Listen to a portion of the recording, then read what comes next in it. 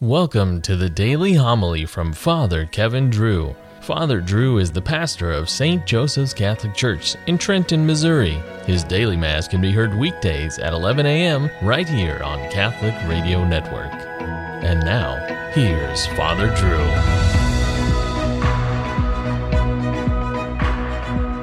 A reading from the Acts of the Apostles. The angel of the Lord spoke to Philip, "Get up and head south on the road that goes down from Jerusalem to Gaza, the desert route." So he got up and set out.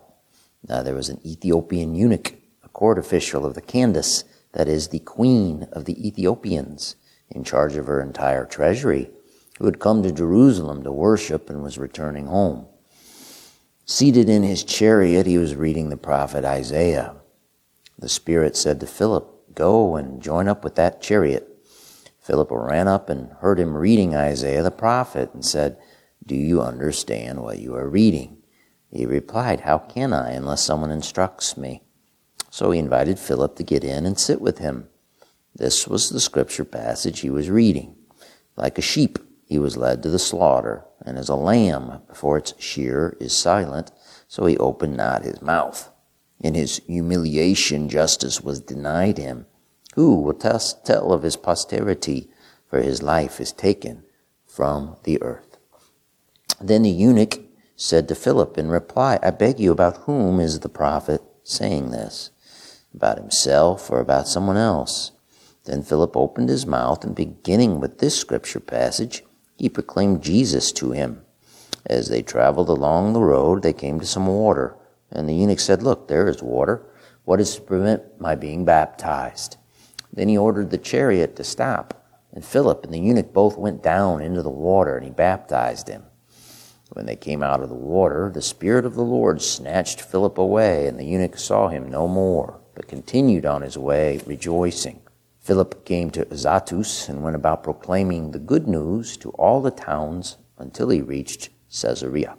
The word of the Lord. The Lord be with you. A reading from the Holy Gospel according to John. Jesus said to the crowds, "No one can come to me unless the Father who sent me draw him, and I will raise him on the last day. It is written in the prophets, they shall all be taught by God. Everyone who listens to my Father and learns from him comes to me. Not that anyone has seen the Father except the one who is from God. He has seen the Father. Amen, amen, I say to you, whoever believes has eternal life. I am the bread of life. Your ancestors ate the manna in the desert, but they died. This is the bread that comes down from heaven, so that one may eat it and not die. I am the living bread that came down from heaven. Whoever eats this bread will live forever, and the bread that I will give is my flesh for the life of the world." The Gospel of the Lord. "Do you understand what you are reading?" He replied, "How can I unless someone instructs me?"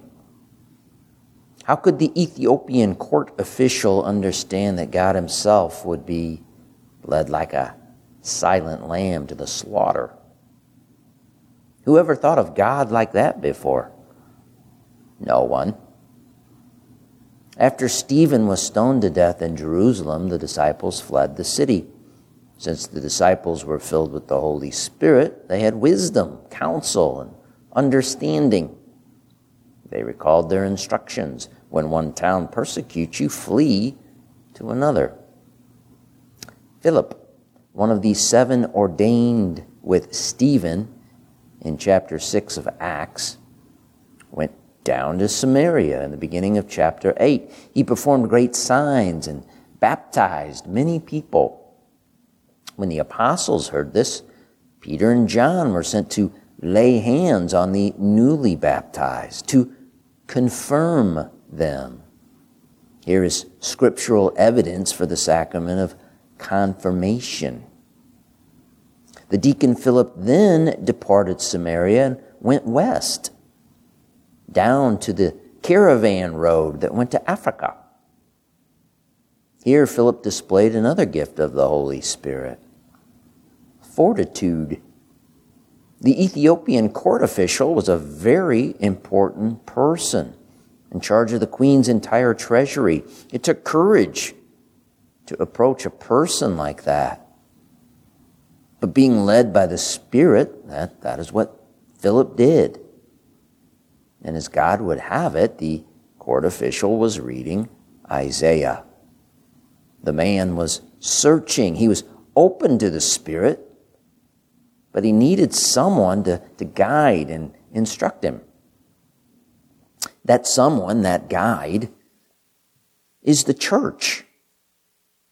The deacon Philip didn't pass out Bibles and tell people to interpret them according to their own consciences. Philip didn't tell people all they needed was a Bible to be saved because Philip didn't have any Bibles. Bibles would not be readily available for centuries. No, the court official needed the church. He needed what St. Paul told Timothy was the pillar and foundation of the truth. St. Augustine said he would not believe a word of the Gospels if the church did not tell him they were true. The Second Vatican Council in 1965 declared, if we are to derive true meaning from the sacred texts, attention must be devoted not only to their content, but to the unity of the whole of Scripture and the living tradition of the entire church. That means we cannot take the narrow view. We cannot take a line or two out of the Bible while ignoring all the rest. That is how people invent their own religions. Vatican II also stated, everything having to do with the interpretation of Scripture is ultimately subject to the judgment of the church, which is divinely conferred. She alone watches over and interprets the Word of God. Do you understand what you are reading? Well, how can I unless someone instructs me? This is a very important Scripture passage. It speaks volumes.